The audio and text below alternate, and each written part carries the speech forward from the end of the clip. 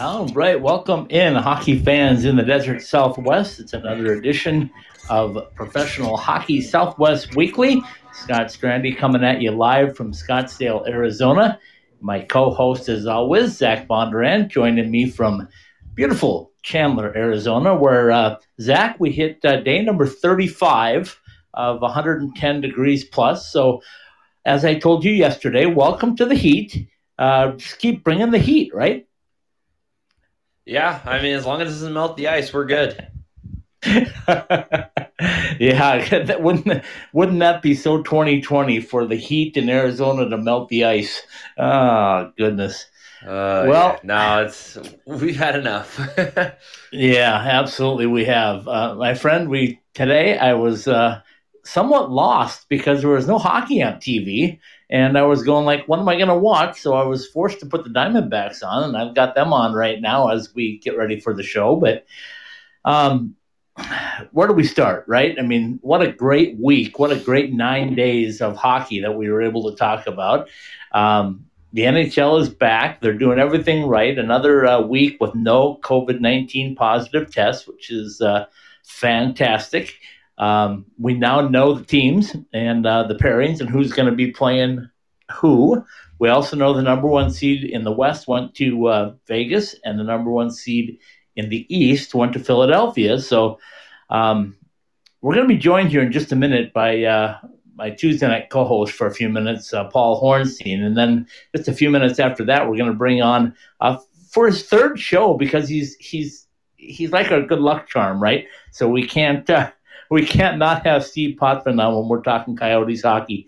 So he'll join us here shortly. But your thoughts, Zach, on just the way everything fell into place with Columbus winning late last night to get that final seed that was up for grabs in the East? I mean, I think they played really hard to get to where they're at, and I'm very excited to see what they do against Tampa. And man, that's a very interesting team. They've got some young guys. They've got a real young center and Pierre-Luc Dubois, and goalie core that's pretty up and coming. So, and of course, Torts just being John Tortorella, and I'm excited. I'm really excited to see how they do, and I think everything kind of played out to show us a good round of hockey with some possible upsets. Okay, so we know the teams are in now. If you go to our website or go anywhere that you want to go look, I guess you can see everything. We made our picks. We're going to put those out tomorrow about noon, so everybody can see who we think is going to win. But right now, I want to bring in our co-host from Tuesday night, our College Hockey Southwest weekly co-host, Paul Hornstein, because something happened today. It wasn't hockey on the ice. It was hockey in the headquarters. The NHL Supplemental Draft Phase 2 was done today, and we now know who holds the number one pick. So, Paul Hornstein, how are you? Rigged. Okay, so before we go any farther on that note, I don't know if you guys noticed, but during the dropping of the ping pong balls and the confirming them, the the guy from Ernst & Young dropped the Rangers ping pong ball before he showed it to the commissioner. Was it cold, maybe? Patrick Ewing, Part 2. Google it. Okay, so if you haven't figured it out by now, folks, it is the number one pick went to the New York Rangers today. Paul, since we brought you on for just a few minutes tonight, I want you to give us your impact. You're on Long Island, so what's the talk been like for that team you don't like too well? We ignore teams that are not in the playoffs. So, spoken like a true New Yorker. So the Knicks just don't exist at all, then, right? Honestly, Zach, I've not watched an NBA game since 1993. Okay, oh my goodness. So the Knicks don't exist. So neither does the NBA doesn't exist to Paul either. This is the truth. when, and this is a name that people might remember, they might not, when Drazen Petrovic was killed in a car accident. That was the last time I watched the NBA. It's honestly, you couldn't put together 48 minutes of the amount of highlights or game action or any of it that I've seen since that point. It's just doesn't have my interest at all at this point. And part of this is anybody out there that's married knows that sometimes you have to give things up. And when I got to that point in my life, basketball, even the college game for the most part, I haven't watched either in years outside of ASU. So that's what I chose to give up. And, and that's, that was the choice that I made. And my friends make fun of me all the time for it. I'm okay. Okay, so Zach, your thoughts on the draft lottery and the way things played out? There were 8 teams that had a shot at that number one, equal opportunity to get that pick. Your thoughts? I'm glad it went to a team who could genuinely use a player to start rebuilding the franchise. I mean, well, even if you look at it too, the Avs were supposed to have the number one overall pick. What was that? 2 years ago? A year ago? I don't remember. But then New Jersey and New York jumped up, and the Rangers jumped up and got 1 too. If you want to go the conspiracy route, which I was more of a conspiracy theorist that year because my team didn't have the number one all pick and dropped to 4. If you look at it, the NHL would want to put money into the big market teams, which would be perfect because now you just got a number 1 and a number 2 pick going to crosstown rivals. So it could be a conspiracy theory, but at least the NHL is putting players where they need to go. And it'll be interesting. It also is going to create a lot of interesting things down the road where what do you do with Capo Caco or Lafreniere? If one of them doesn't necessarily work out, you can flip them and move them. And, I don't know. This is one of my favorite parts of hockey is trying to figure out the business aspect of everything. And, I mean, as we all know, just because he's a number 1 overall pick does not mean he's going to hit. Was it Patrick Stefan? We all know how that one went. So he still has to play. So we'll see. You can find those diamonds in the rough that are in the 6th round. So it's just the number 1 overall pick, and the player has to do the right thing to make a good career. Well, listen, Zach, I'm not saying you're wrong, but that's boring. Scott didn't ask me to come on tonight because I'm going to sit there and say, this is the way it goes, and somebody has to play the villain, right? Somebody has to be the bad guy. Somebody has to be the contrarian. And that's we're developing our on-air personalities. Scott is the ref. You are the loose, the wild guns of the West, and I'm the congressman, the very diplomatic person. Which of course is crazy because I'm in the East, but it's not a matter of boring. But that's if you wanted me to just sit here and say, how am I supposed to analyze ping pong balls? Okay, there was a 50-50 shot that I was not going to be happy with the way this turned out. I would. So let me ask you, where would you have been happy he had gone? Where do you think? Not what Pittsburgh. were the teams? Okay, so it's not Pittsburgh, not Edmonton. Same page.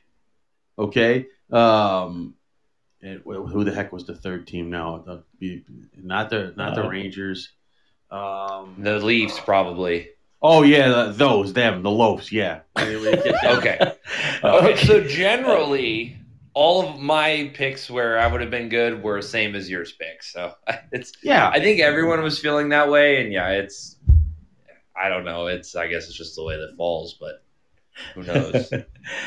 So you guys have both gotten that out now. Was there Zach's already thrown out that he likes the fact that he ended up on a team that needed his services. Paul, is there a place that you would like to have seen the number one pick go? Well, if you're asking me, all things being equal, just based on, and you could look at it two ways. If you looked at the teams that were eligible for these in these 8 spots, wouldn't the Florida Panthers have been the team that could use them the most? Just in terms of the spotlight? Out of those 8, yeah. Okay. I mean, you would have people saying, he's just going to get wasted away and forgotten in that market. But at the same time, if he's that dynamic and that much of a sure thing, okay, wouldn't that really be the team that needed him the most in terms of off the ice, not necessarily on the ice? Yeah, you make a good point. Right. Florida's got some good players. They're a better team than Detroit was, and they had like the worst record in the league this year. And I know there's a lot of fans that are happy about that after the Red Wings went like 20 years without missing the playoffs. Right. Right, Minnesota guy? No comment. Yeah, okay.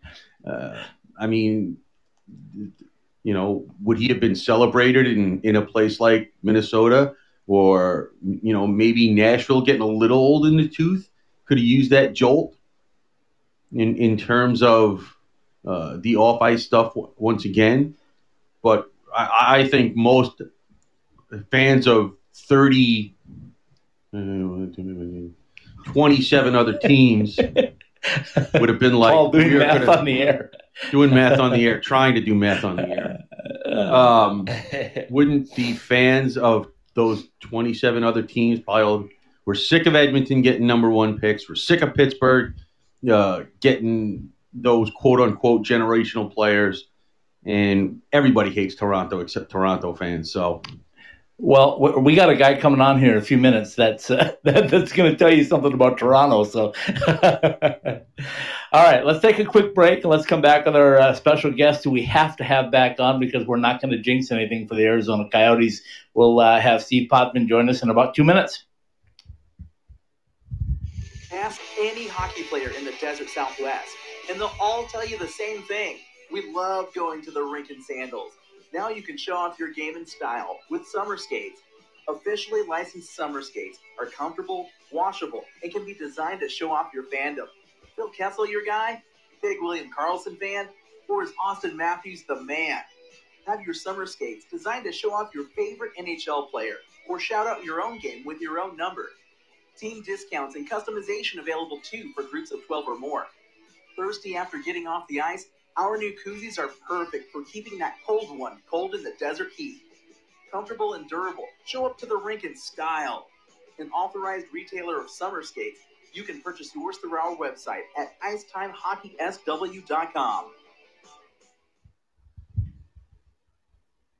Looking for your next car? Head out to 2401 West Bell Road in Phoenix and stop in at Bell Ford, the Arizona Ford giant. Come in and check out our great deals on the remaining 2020 Fords, as well as the new 2021 models just arriving, like the new E450 pickup truck, during our summer outdoor and SUV sale. Voted the #1 Ford dealer in Arizona by Ranking Arizona, we will do what it takes to make your car buying experience safe and convenient. Shop online at bellford.com. We'll bring everything to you on your schedule. Schedule a test drive. Need a repair? We'll come pick up your vehicle and bring it back to you. Our sales and service professionals are ready to help in any way to make sure you are happy and satisfied. Go online to bellford.com or call us at 602-866-1776 and let us show you why we've been the dealership that keeps Shane Doan coming back year after year. Hey, Michael here from M-Drive. My dad, a world-class scientist, actually made M-Drive for himself to stay active and continue enjoying life. And yes, M-Drive supports healthy testosterone, but it's so much more. mDrive is the everyday supplement to fuel your drive with more energy and more strength. Listen, we'd love for you to try mDrive too. Visit mdriveformen.com and we'll give you 20% off your first purchase. Just type in the code DRIVE at checkout. Refine your prime with mDrive.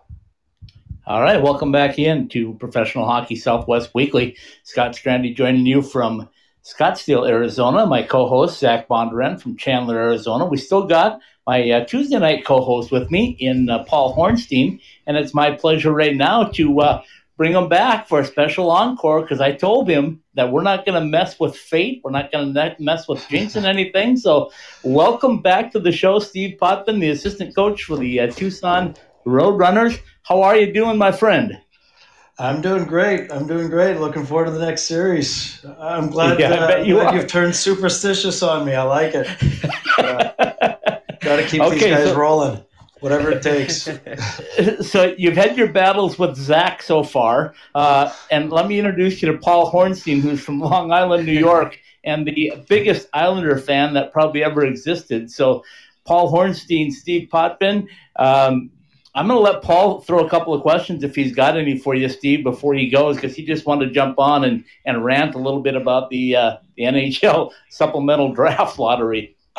I didn't have my facts straight the last time Zach and I spoke, so I'm a little concerned I don't have all of my data ready for the New York Islander questions. But love to hear what Paul has to say. Well, listen, Steve. The first thing I'm gonna say, and I don't think there are any more athletes that are more superstitious than hockey players. I mean, they start their habits when they're 6, 7, 8 years old. And they carry them on until they stop playing, and immediately after then, when they play rec league, they do the same thing. It's hilarious how much it's actually, after I've retired, it actually keeps going with my personal life. Hey, we had a good day today, honey. Why don't you take out the garbage again? Yeah. Well, no, that has nothing to do with superstition, though. Well, I felt like today was a win, so I think she's got to do at least her part to keep the days going.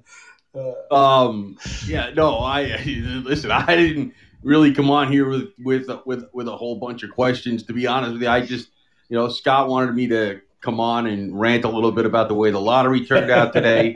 And I said, all right, I'll come on. I'll stay on a few minutes. I'll introduce myself or have you introduce me to Steve, and we'll go from there. I don't think that, I'm looking forward to, as I told Scott, that the one series that I think in the West that could end up in an upset is the Coyotes series because of the goaltending. But that doesn't really take a genius to figure out, right? No, and you know what? If you look at, you're right, the goaltending aspect is a major factor for us. He's been unbelievable. I think he would have had a chance at being the MVP. And, I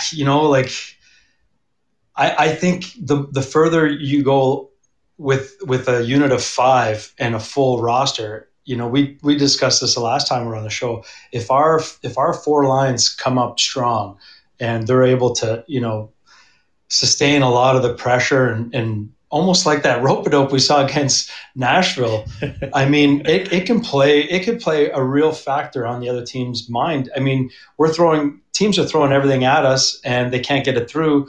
And then we go down and we have 2 or 3 scoring chances and we score. As the series goes on, it can be such a mental factor. I mean, it can definitely turn the series for you. Well, you would be able to explain to people better in that series against Nashville. Darcy Kemper had about a .950 save percentage, and even the top season-long percentages is .920. Sometimes you get close to .930. .950 is almost unfathomable. It's unheard of. Yeah, unheard of. The pucks that were going through him too. I mean, some of the shots that Arvidsson was taking, I mean, those were above elite shots, and found complete new respect for that player. He can rip it. But aside from that, the pucks that were going in on him were tipped or they're off skates. They were going around him, not through him. And that's always a great sign. As long as the pucks are, the ones that are going in, if they're going around him, you can live with. The ones that go through you are a little bit more difficult to kind of swallow. But He certainly gives us confidence. It's amazing to watch. We kind of saw some of that last night in the Game 5 that happened. Anderson. Yeah, and oh yeah, that didn't take them out of the game at that point. There was, considering both teams had blown 3-goal leads in the series to lose games, you don't expect that to happen a third time in a row. But yeah, that was, when there's, as you know, especially being on the bench, what kind of a difference in mental situations that is when you're only down 1 as opposed to down 2, especially late in the game.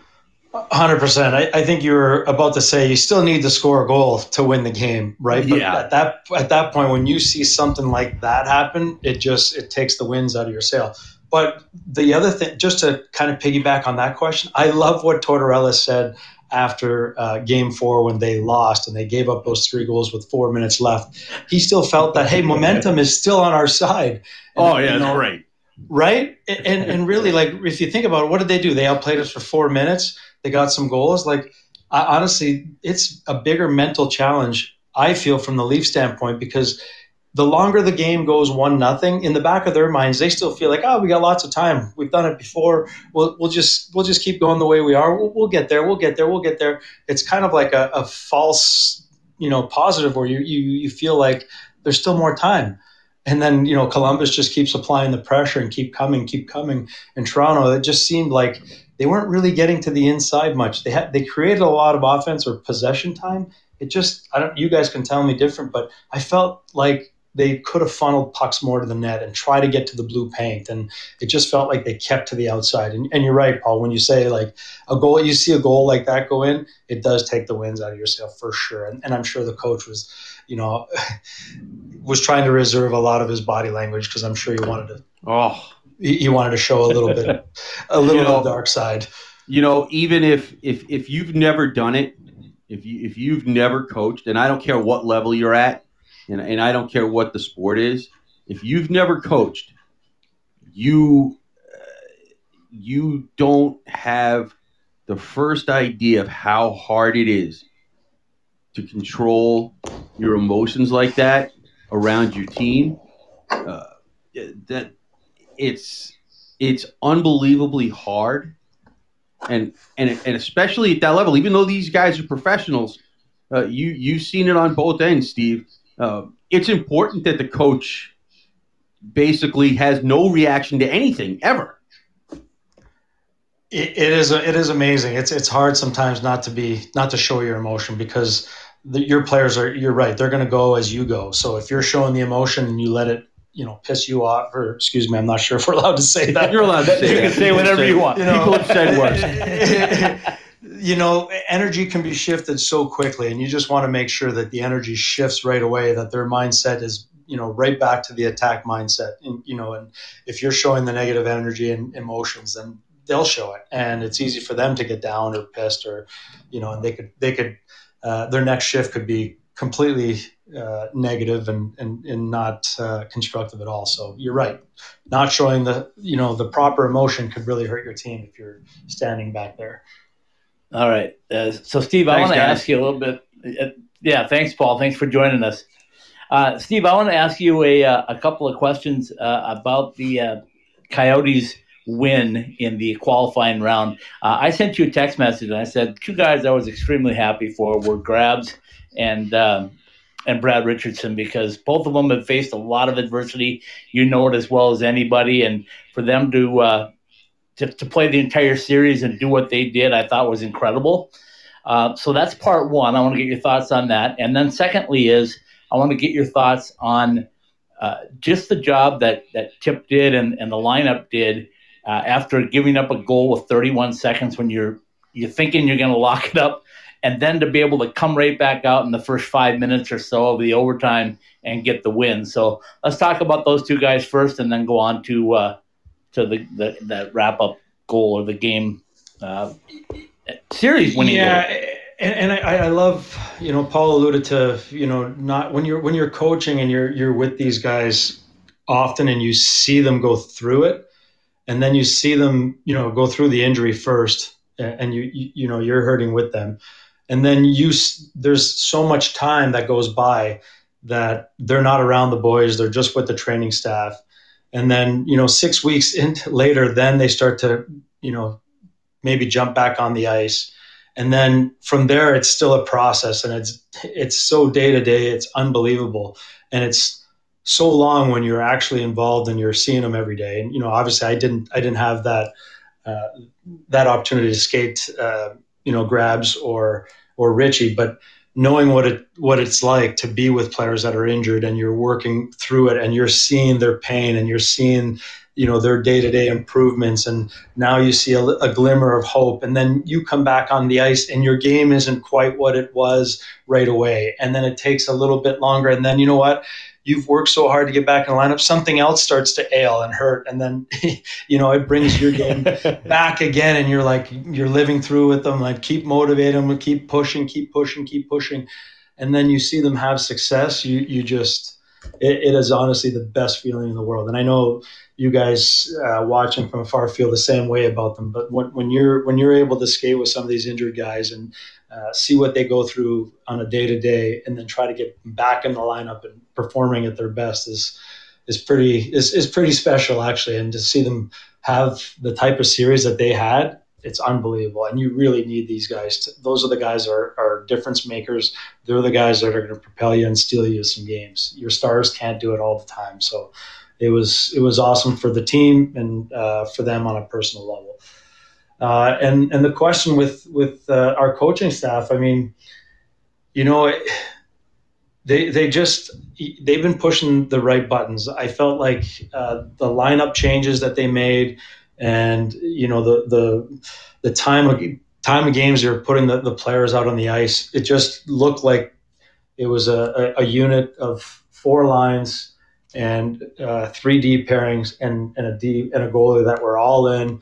And it started to cycle so freely and smoothly at the end of it that you could see we got better as we went along. We started matching some of the energy and some of the scoring chances. I mean, early on in the games, I think it was a little bit tilted, but you could see as the game went on, we started to kind of fire on all cylinders. Okay, I'm going to fire one more at you, and then Zach's going to jump in with the questions regarding the upcoming series with the Avalanche. So you get through it all, and I've been talking about playoff hockey. We all know it's great goaltending first, and then it's special teams. But when I look at the teams that are having success, and you can probably answer to this better than anybody, but the development of that third and fourth line, and I saw it in our teams in the West. I saw, the third and fourth lines of the Coyotes. If they didn't score, they held serve, if you will, or they held off the other top lines. Same thing happened up in Vegas. Their third and fourth lines were dominant. How important is that for future success in the playoffs? You know what? Totally. You see it with Edmonton. I think the last game, I think Draisaitl had 25 minutes and McDavid had 26, and I realized they were down a goal, so they needed to play those guys a lot more. And that's what you need to do.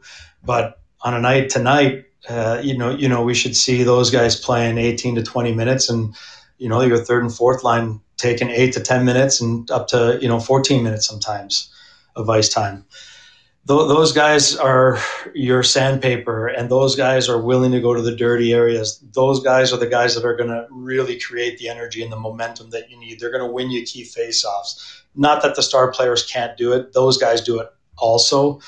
But you also have to have that minutia, that chemistry. You need 4 lines feeling like they're involved and they're part of it. And if you're coaching your bottom half is going to propel you, and it's going to be a really good feeling, and everybody's going to feel a part of it. So it's so important to create energy, to just take energy away from the other team. You need those 4 lines to be firing, no doubt about it. Hey, Steve. All right, Zach. So thanks for coming back on the show. We're going to continue on with that good luck charm that you're bringing the Yotes. So the Coyotes and the Avs played 2 times this year before everything kind of got paused. The first matchup was a 3-2 win for the Avalanche in overtime, and Pavel Francouz played in that game, and Raanta played in that game for the Coyotes. Then the next matchup, the Coyotes beat them at home 3-0, and Francouz again played, but then Kemper was in net for you. How is that? So the Coyotes had seen Francouz both times that they've played the Avalanche. Now, presumably, Grubauer is going to be in net. How much does that change the preparation? They've played them twice with a different goalie. How did they look at that?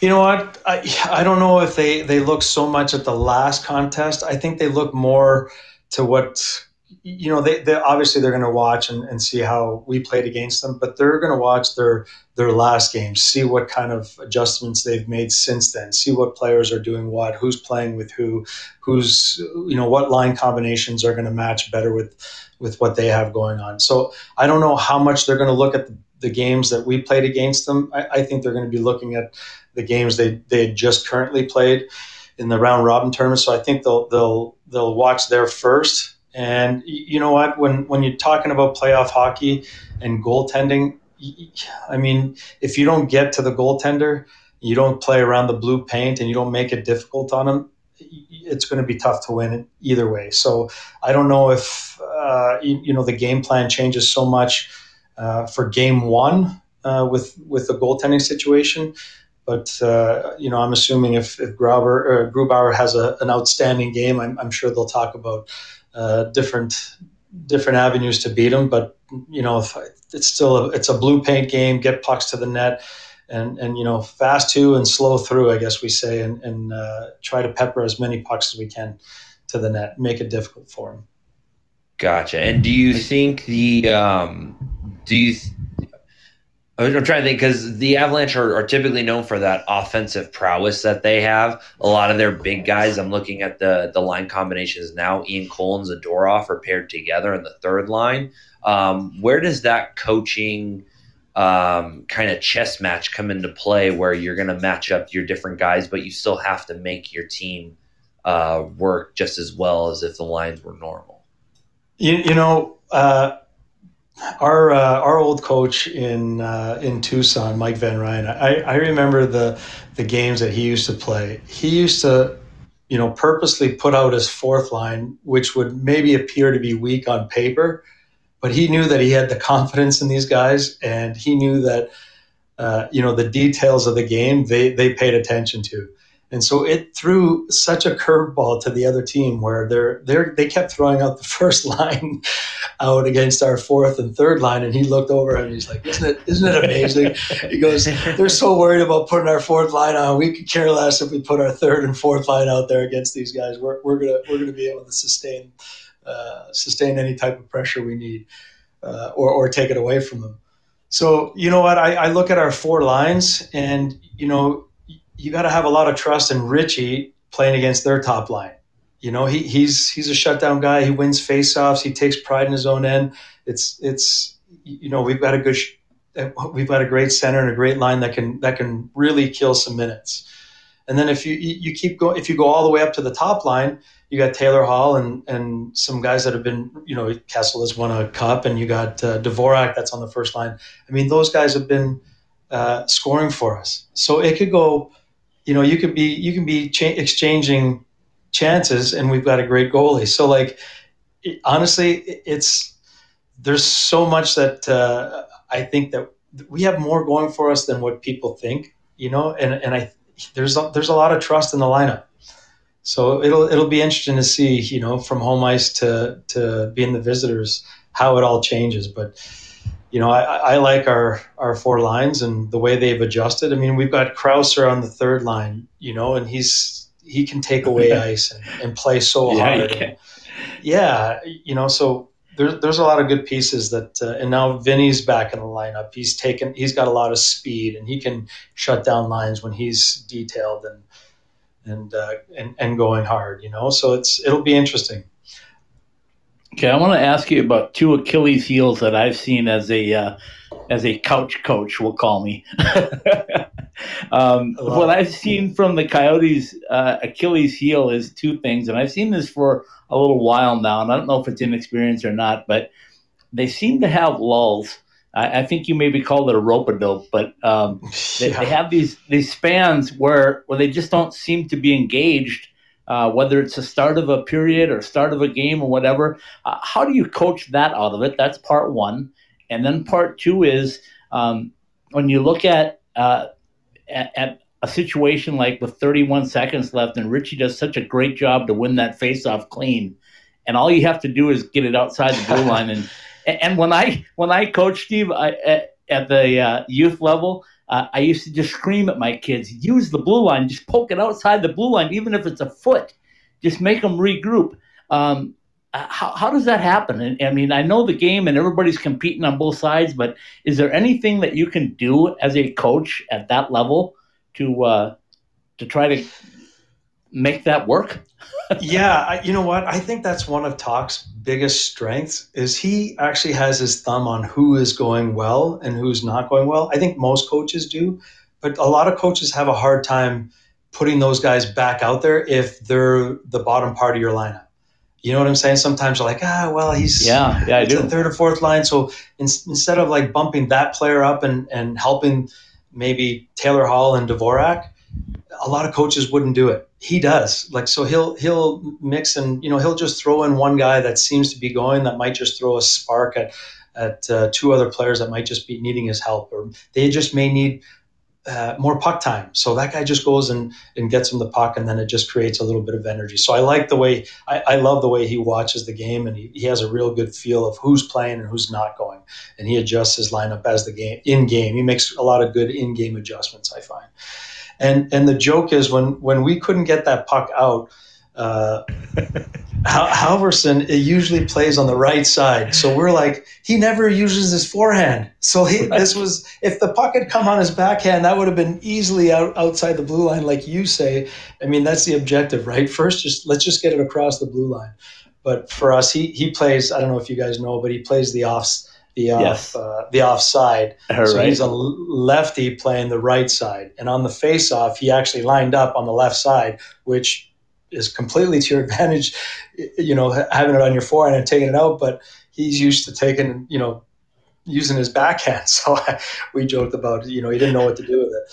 But I screamed at my TV for two things. I said, somebody just bowl over. I think it was Roman Josi that had the puck right on the blue line. And with 31 seconds, I would have taken my chances on pushing him over at all costs. And then the second time I screamed was, how do you let Philip Forsberg be the guy that beats you? I know. Of all the guys on the ice, he would have been the one guy that I would have smothered somehow, some way. Totally. I feel like, why not just dive at who was it? Ellis at the back end, wasn't it? Maybe it was Ellis back there, yes. It was Ellis, yeah. I think, just, when you look in hindsight, just go out and dive out at the guy. Like, lay down like you're blocking a shot. There's no way that gets around you. Or like you said, just steamroll him. But, it's 31 seconds, right? So, what's the worst that can happen to you? That's what's going through my head anyway. But Totally. I'm not sure if he was looking at the puck and waiting for a bounce or what. But, yeah, I agree. Just do everything you can to try to get the body on the blade or the body on body, and just don't let him make the play. But yeah, and of all people, right? Forsberg sitting off to the right of the net and just ready to rip one. And you knew that was coming. You could see it a mile away. Oh, totally. You know what? But it's all about entertaining, right? We want we're trying to make it entertaining. Yeah, we're trying to. Well, we weren't selling tickets, but my blood pressure would tell you something differently, though. And I'm a fan, so yeah. Oh, exactly. Oh, it wouldn't be as good if it was just a regulation win. It's sweeter when it's an overtime win. You know what? Honestly, there is something to be said about that, right? Like at that point, they've got all the momentum. They're feeling so good, and then to be able to just switch that energy and just take it from them, it's awesome. It's so good. And then now, like, you just created that belief. Now you believe that, hey, any game we can win.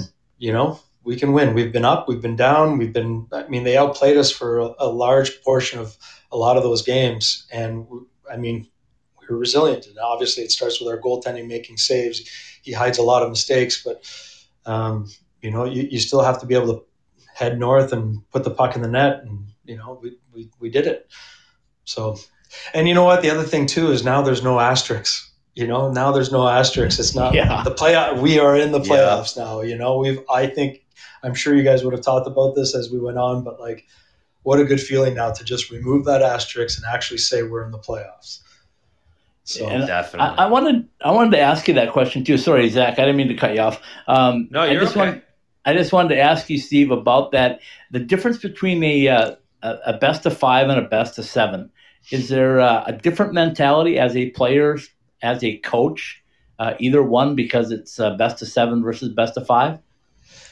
It really shouldn't be. It really shouldn't be. It happens a lot quicker. So there's definitely no time. I do feel for some reason, for whatever it is the hardest thing to close out a game 4.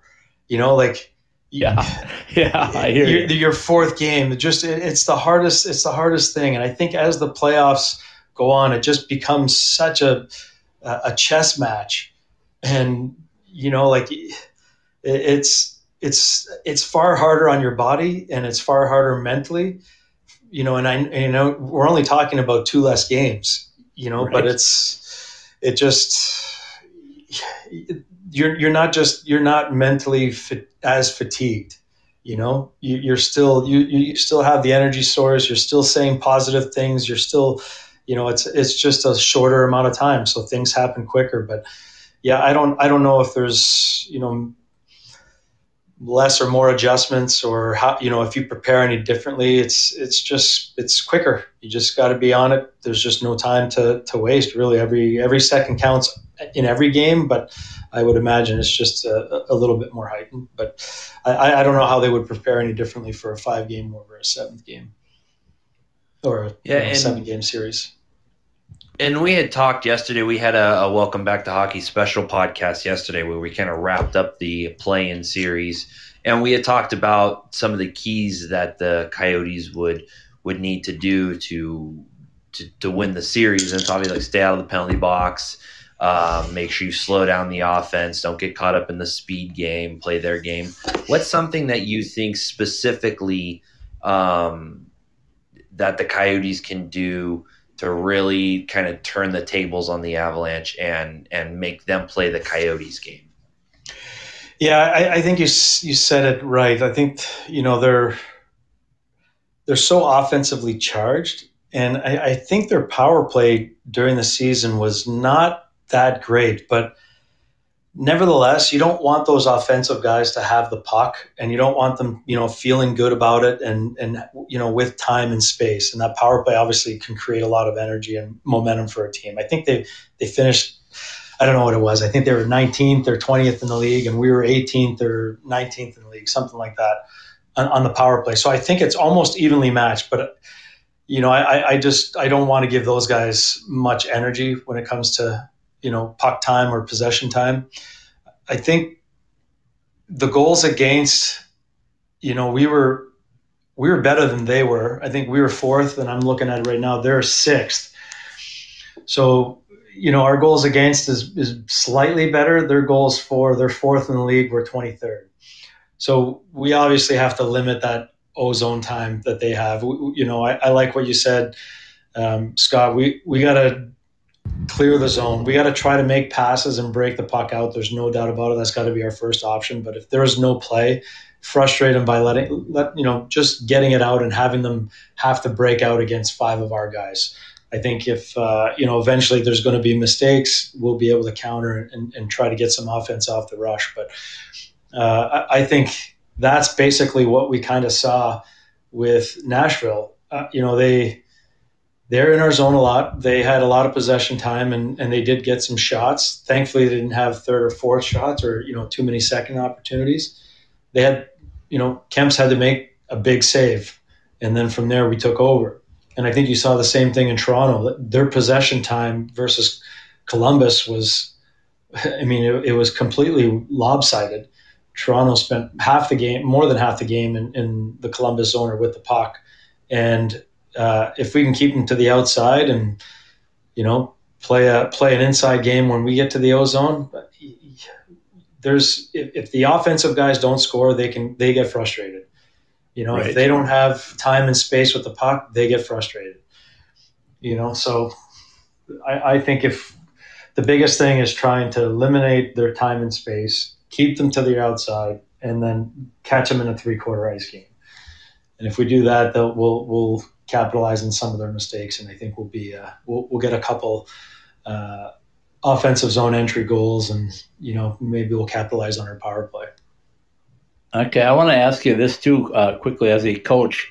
We know there's no home ice advantage with the crowd, but home ice and the ability to line match, how important does that become in a playoff game versus maybe, say, a regular season game? It's a difference maker, isn't it? Or am I just seeing it from a different angle?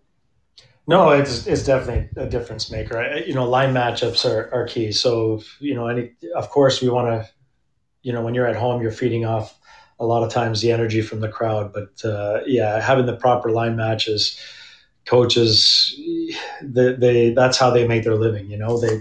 They have a real way of trying to get into the other coaches' heads, and it's such a great chess game to actually watch the two teams get after, because if you pay too much attention to it, it can actually take the steam and the energy away from your team also. So if you're the visiting team, you're not getting your matchup, don't worry about it. Play fast, play hard, get pucks in, get pucks out, just keep it simple and just minimize all the mistakes, And then you see it on the other side when you do get your line matches on when you're at home or you have home ice advantage, you see a lot of the opportunities that you can create with getting a tired line out there, versus even if it's their top line versus our third or fourth line, you can just really take advantage of that last change, no matter of, who's on the ice and who you're playing against. So it is fun to watch it, especially in the playoffs when you have two teams going at it for 7 games,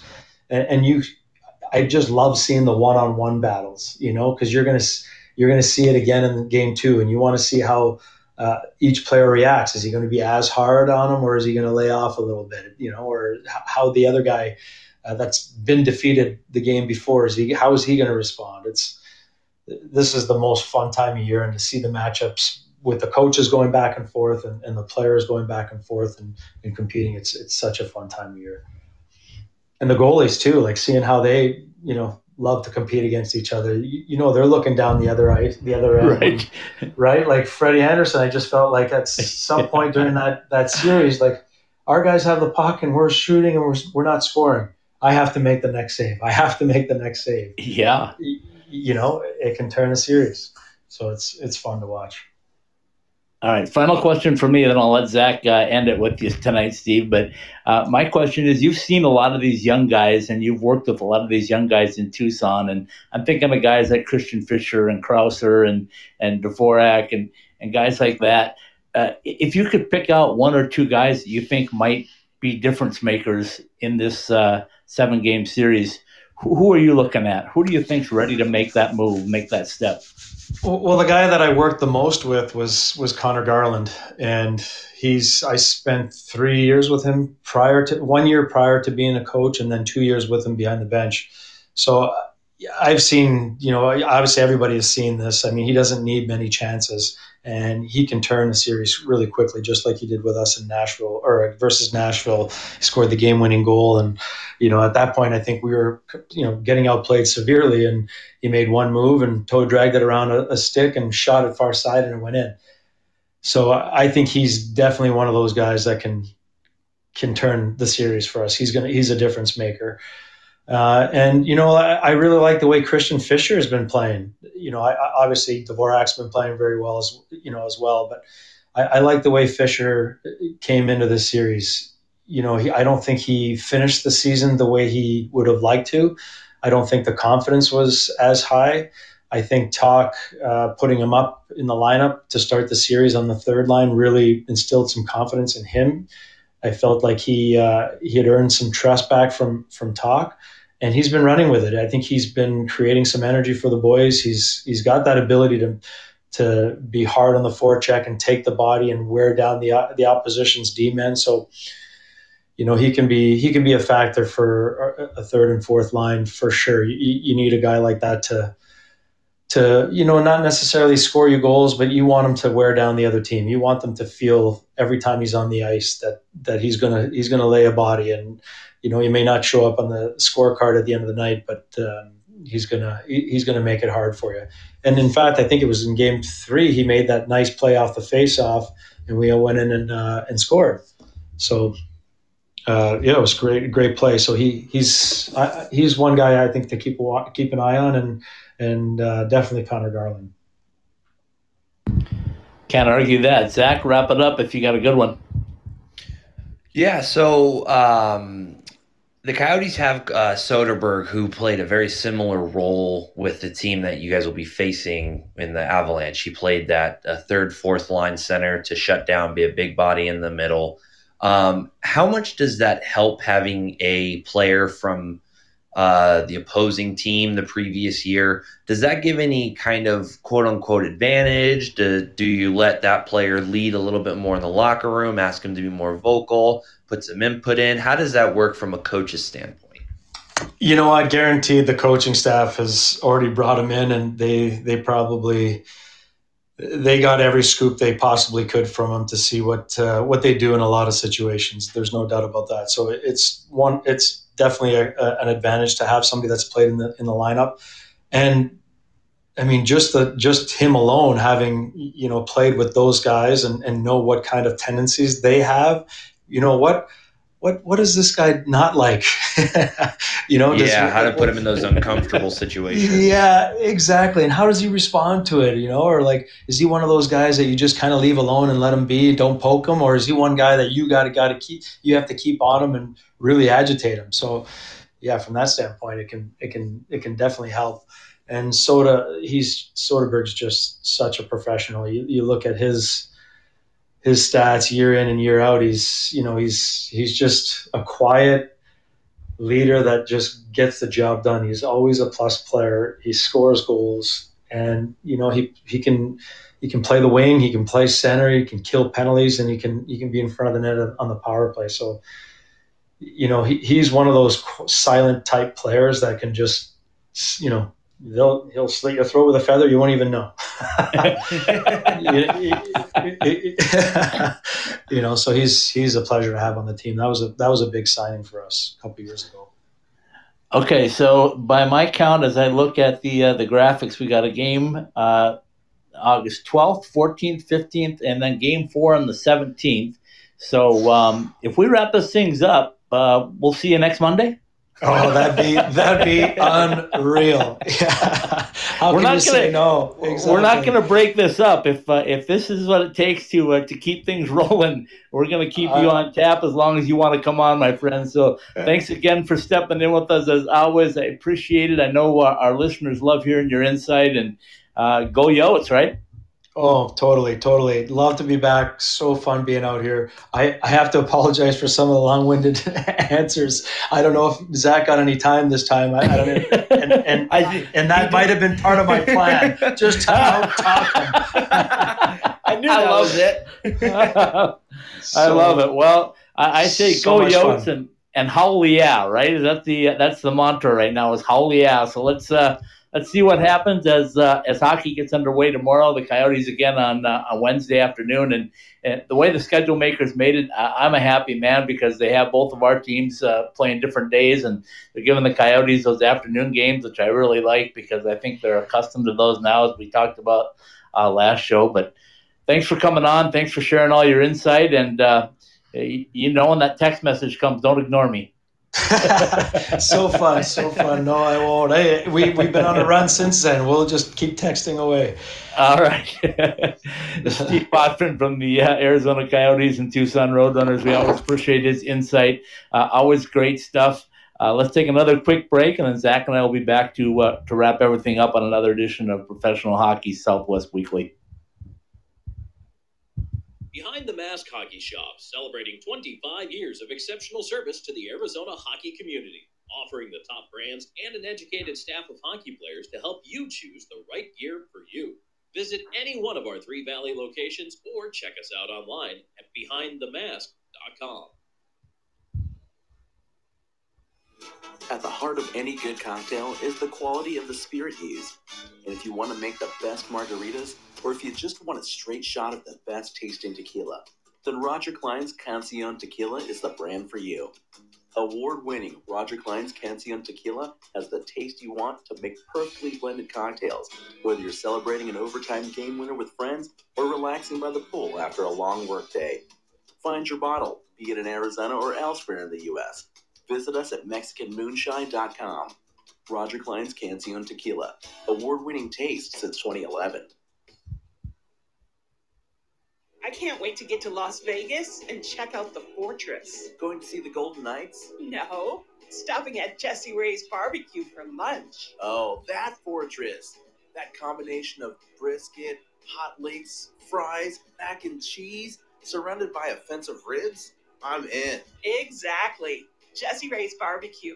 Located at 5611 South Valley View Boulevard, right behind the Mandalay Bay Hotel. Check out their pulled pork, smoked chicken, or the fall off the bone baby back ribs. Jesse Ray's Barbecue has been voted the best barbecue in Las Vegas 2 years running. So whether it's a midday meal or a pregame feast, head to Jesse Ray's Barbecue for all their award-winning tastes. All right, we're back. Scott Strandy in Scottsdale, Arizona. My co-host, Zach Bondurant, down in Chandler, Arizona. It's still a toasty 100-plus degrees here at about 8:27 or whatever it is in the evening. But, Zach, break it down for us a little bit. You've been putting everything together for us and done a great job with the graphics and everything else. We talked a lot last night about the matchups, but just a quick recap about both sides, if you can. Who do you like on both sides of the brackets? For the East, I really like the Flyers. I'll be honest, they surprised me in taking the number 1 seed, but also Boston kind of surprised me in falling that far down. So I think it was Paul alluded to it. They may be sandbagging. I highly doubt it, but who knows? It isn't like we talked on the podcast tonight. Line matchups are a chess match, so maybe exhibition games, play-ins, and qualifiers are all just chess matches too. But I like the Flyers. I like Columbus maybe making a deep run in the playoff bracket, and the Hurricanes. I'd really like to see them make a run in the East as well. For the West, it's going to be hard to get past the Golden Knights. And honestly, hearing some insight from the Coyotes standpoint, maybe the Avalanche aren't as ironclad as I had previously thought. I definitely don't think it's a gimme for this series because, I mean, the Coyotes can steal anything from you. But like I said, hearing some insight from that perspective could really change the way I look at the series. Besides Vegas, I really think Vegas has got a pretty good stronghold on the West. It's going to be hard to get past them. So I think Vegas and maybe Philly. Yeah, I kind of agree with you on both of those. I think that in the West, Vegas has got an easier path, obviously number 1 versus 8, and I don't know that Chicago is going to be able to continue to hang on. I mean, they won that series with Edmonton because they could score goals and neither team could stop them. They just outscored them. So I'm leaning towards Vegas. And then Colorado and Arizona is going to be a lot of fun. I think it's 7 games.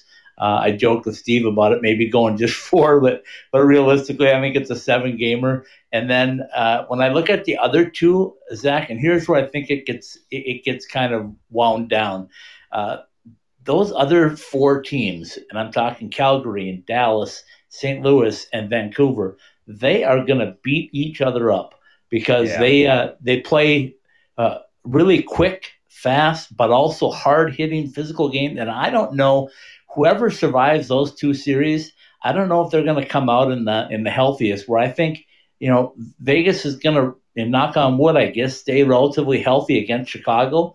And I don't think Colorado and Arizona are going to beat each other up. I think it's going to be more of a track meet type thing, and maybe getting in the way, but not physical. So, I mean, I could see whoever comes out of those other 2 series being in a lot of trouble. Health-wise and just being, 7 games run down. Yeah, and I mean, if you look at the bracket, it's kind of unfortunate that the Avalanche didn't seed lower, or vice versa, the Knights didn't seed lower, because that could be a Western Conference final. And that's probably the one that the fans would deserve the most. Deserve being a loosely coined term, but I mean, yeah, talking about St. Louis and Vancouver, there's a lot of big bodies on both those sides. Calgary and Dallas. Dallas is a mean, nasty team.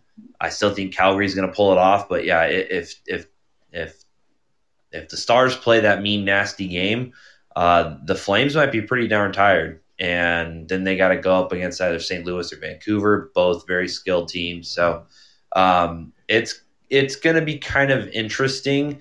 The West is probably definitely the more competitive, I think, in the NHL right now. But this, like, a lot of the top teams are seeded kind of interestingly. So it's going to make for some really good hockey. And same thing with the East. But I think it's going to be Carolina, Philly, and that's going to be a really awesome conference final series. Yep, very well said. Okay, we had the supplemental draft, so we'll end it on that. The number one pick goes to the New York Rangers, much to the chagrin of my Tuesday night co-host, Paul Hornstein. But you and I are both smiling because it didn't end up in Edmonton, and that would have made a frown on our faces for quite some time. You even threatened to rant, so I'll let you close it up. Which I don't do. Yeah, you don't rant at all. So, and if there's a reason to rant, it would be at me for all the work I pile on you. But thank you for all you do. No. Great job with all the graphics. Just keep them rolling. We'll keep putting them up. Get to the website, IcetimeHockeySW.com, and make sure you check out our podcast, download them, and subscribe and pay attention, because we've got more good stuff coming your way at the end of this week, too. I'll let you know. So go ahead and take it away with your read, and we'll say goodnight with Roger Klein and the Peacemakers and a little De Niro. Sounds good. So Professional Hockey Southwest Weekly has been brought to you by Bell Ford, presenting partner of the new season of Sunday Specials. The Arizona Ford Giant voted the best Ford dealer in Arizona by Arizona Business. Asked to see our friend Kevin Wood, tell him Ice Time Hockey Southwest sent you. Cold beers and cheeseburgers between our long list of craft beers and fresh handcrafted made-to-order burgers. Who knows how many times you can order the same thing and not have the same thing twice.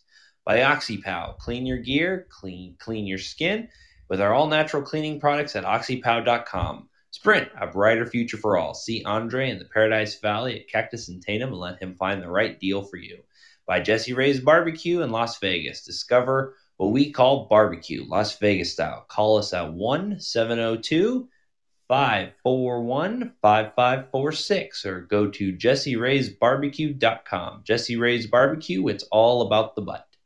Buy Summer Skates, shower shoes, koozies, and more. Show your game in comfort and style. Visit summerskates.com. Win your Summer Skates prize pack with the hashtag #PucksOnThePod. Behind the Mask, where we guarantee to match on any authorized dealer's price. Go to BehindTheMask.com for details and see what's new for the upcoming season. By College Bar and Grill, call 1-480-588-6451 to pick up dinner on your way home. College Bar and Grill, by ASU fans, for ASU fans. Oceanside Ice Arena, home of the Devils Hockey Shop for all ASU hockey merchandise. At Roger Klein's Tequila, go to MexicanMoonshine.com and find the award-winning taste for your style. By M-Drive, go to mdriveformen.com, use the promo code ICETIMESW at checkout for 20% off. M-Drive for energy, stamina, recovery. By Ice Den Scottsdale and Chandler, check out our website for skating availability. Professional Hockey Southwest Weekly and all our Ice Time Hockey Southwest podcasts are live every week on Podbean app and available for download at iTunes Store, Podbean, the Google Play Store, Spotify, Stitcher, and iHeartRadio. Professional Hockey Southwest Weekly is a part of the IcetimeHockeySouthwest.com network. All right, very well done. Check out social media, the Instagram account, the Facebook account, the Twitter account. We've got some great stuff coming up tomorrow for you.